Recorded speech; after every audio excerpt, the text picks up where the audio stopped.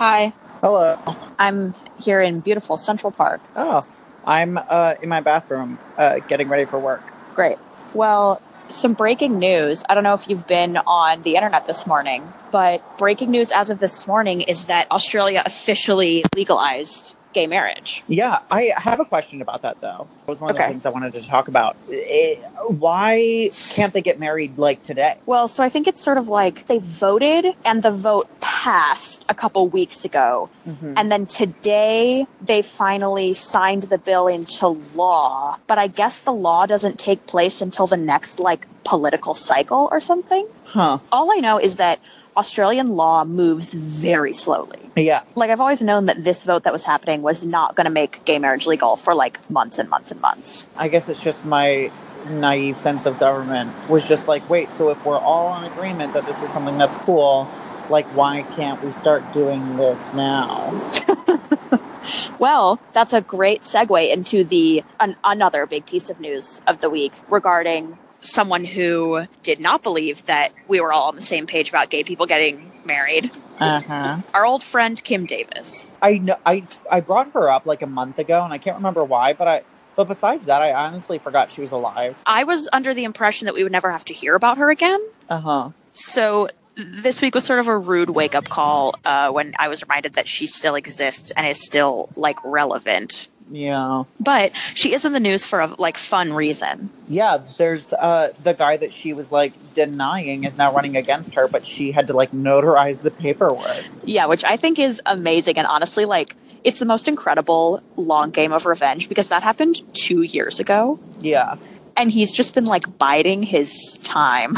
God, this is this everything that we're going through right now is going to make such a good movie in 50 years. Oh yeah, when we're all dead. Yeah, like Game Change 2.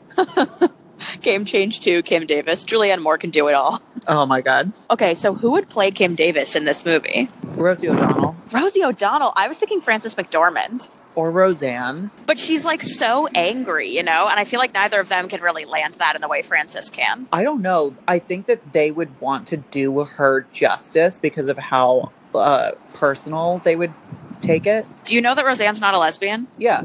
Okay. But she's not a Republican. Well, she's also not necessarily liberal.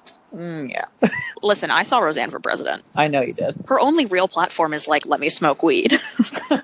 She doesn't really care about anything else. Oh, actually, you know who could play it? I feel like we're 5 or 6 years from getting a Ryan Murphy, Kim Davis situation where Jessica Lange plays Kim Davis. Ugh. She'd be too old at that point. That has literally never stopped him before. True. And Sarah Paulson and Emma Roberts play a couple who want to get married, but Kim Davis won't let them. That's just for me. That's in my movie. Do you remember the live reading of a play, Prop 8? Yeah. I see Ryan Murphy doing that. Oh, totally. With the same cast. God. I mean, all of those people are basically Ryan Murphy people now, so. Starring Matt Bomer as Capitol Hill. So the next thing to talk about is not as fun, but I feel like we should at least mention it. And for anyone listening, just a quick heads up that for the next 2 minutes, we are going to be talking about sexual assault. So, yeah, do you know who Melanie Martinez is?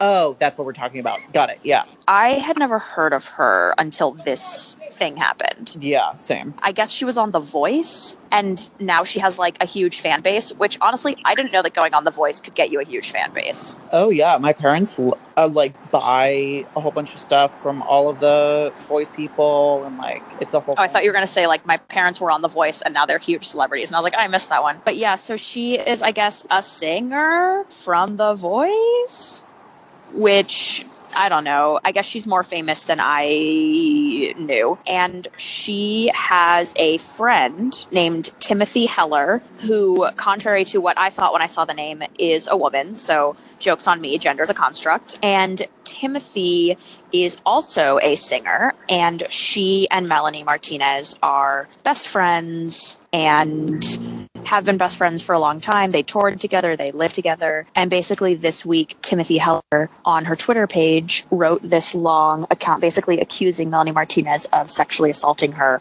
a few years ago when they were both at the beginning of their careers. Mm-hmm. Melanie Martinez wrote a response, which was basically like, well, she never said no, so I didn't rape her, which is a bad response. Yeah. And so Timothy Heller has been like being viciously attacked by Melanie Martinez's fans, which is not great because Melanie Martinez has a lot more fans than Timothy does. But what I think is sort of not like good about this story, but at least sort of, I think it's good that there is now sort of a high profile case that shows that it's not just like men abusing women and men abusing like young men, and that it sort of shows that like sexual assault can be anyone assaulting anyone. Although, however, what is not great is like another queer person whose sexuality is being dragged out into the limelight because of sexual assault. Yeah, I mean, this is kind of what I've been waiting for a little bit, and I think I've mentioned this before that like that I wanted there to be a sexual assault, a case of sexual assault coming to light where it's not a cis man and a cis woman, besides like Kevin Spacey, because Kevin Spacey's response is what really did it for him. This is messy, but it's kind of what I've been waiting for. I hate to say it like this because it sounds like I've been like sexual assault and like slow clapping in the background, but like I've been waiting for the conversation to kind of shift from this is something that only happens between these two groups to this is something that happens to a lot of people. And I mean, really, I've just been waiting for the conversation to switch over into trans groups to be like, hey, like this has been happening here for decades and literally nothing has been done about it. But it's something that we all know happens. So this is kind of the next step in my eyes, but I'm also like really upset that this is happening at all. And I do really like what Timothy Heller has been saying. Like, she's been like, because people have been like, well, it happened 2 years ago. Why haven't you said anything? And she's like, because she's my best friend. Right. And like, I was so like deeply manipulated and emotionally fucked up about it that I was like, no, I shouldn't tell anyone because I need to protect her. And I think it's cool that this is one of the first examples of someone saying like, yeah, this sexual assault news that's been coming out has like made me realize that it's okay to come forward. Right. Yeah. Which I think is great. Yes. So moving forward from that, this Fenty Beauty thing. Right. Okay. I'll read the Instagram comments. Someone commented on one of Rihanna's Fenty Beauty posts and said, Fenty Beauty campaign is awesome. Next time you record something, you should invite a trans girl to the group. And Rihanna commented back and said, I've had the pleasure of working with many gifted trans women throughout the years, but I don't go around doing trans castings. Just like I don't do straight non-trans women castings. I respect all women, and whether they're trans or not is none of my business. It's personal, and some trans women are more comfortable being open about it than others, so I have to respect that as a woman myself.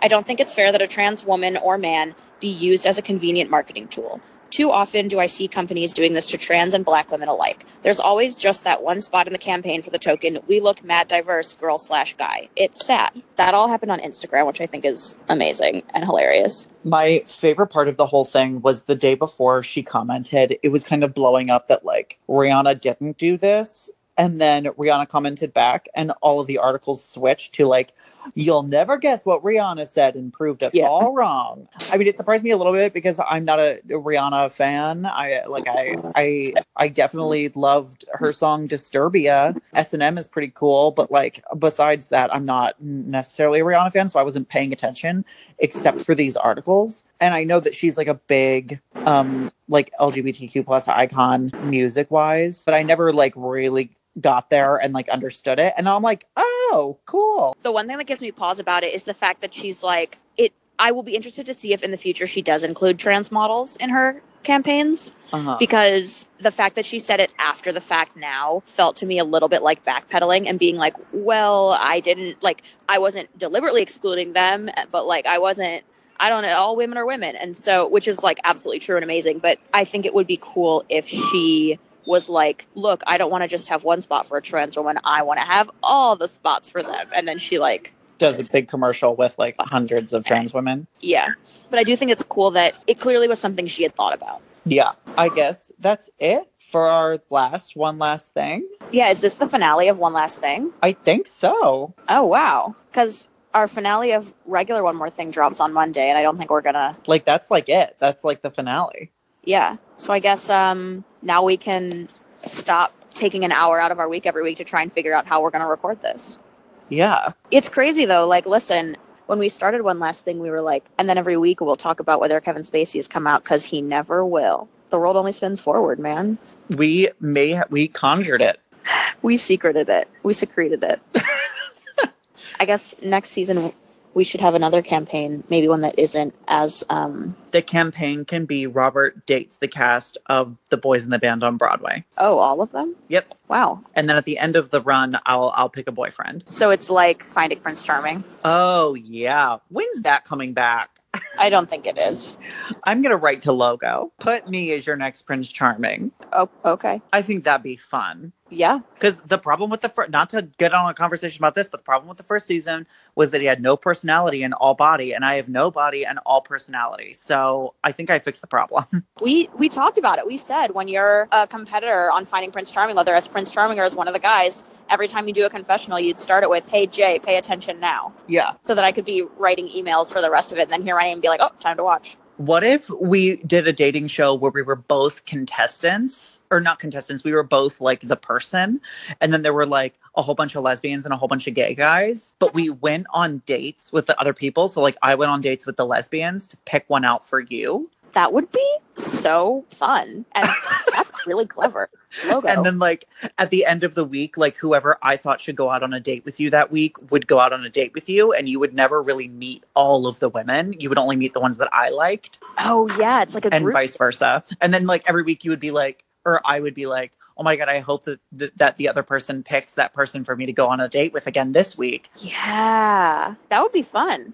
And it would be really fun because the stakes would be high because like people would be eliminated, but you would never meet all of the contestants at once. So you would have to genuinely be like, is this it? Or like, do I think that there's someone better in the group? Wow. Oh my God, this is a really good show idea. All of this I'm just coming up with right now. So we should listen. That's how we came up with the podcast, is just like coming up with shit on the spot. So if any networks are interested in picking up this show, we are ready. Yeah, really. Wow. This is fuck season and then it's also like, how well do we know each other's like physical type? Because like, what if you like send me someone and I'm like, I wasn't really attracted to her, you know? God, we have to get a hold of some TV execs. Anyone who knows any TV execs, tell them that we're interested in doing a show. And we can host our own after show. So Anna and Tessa can do the after show.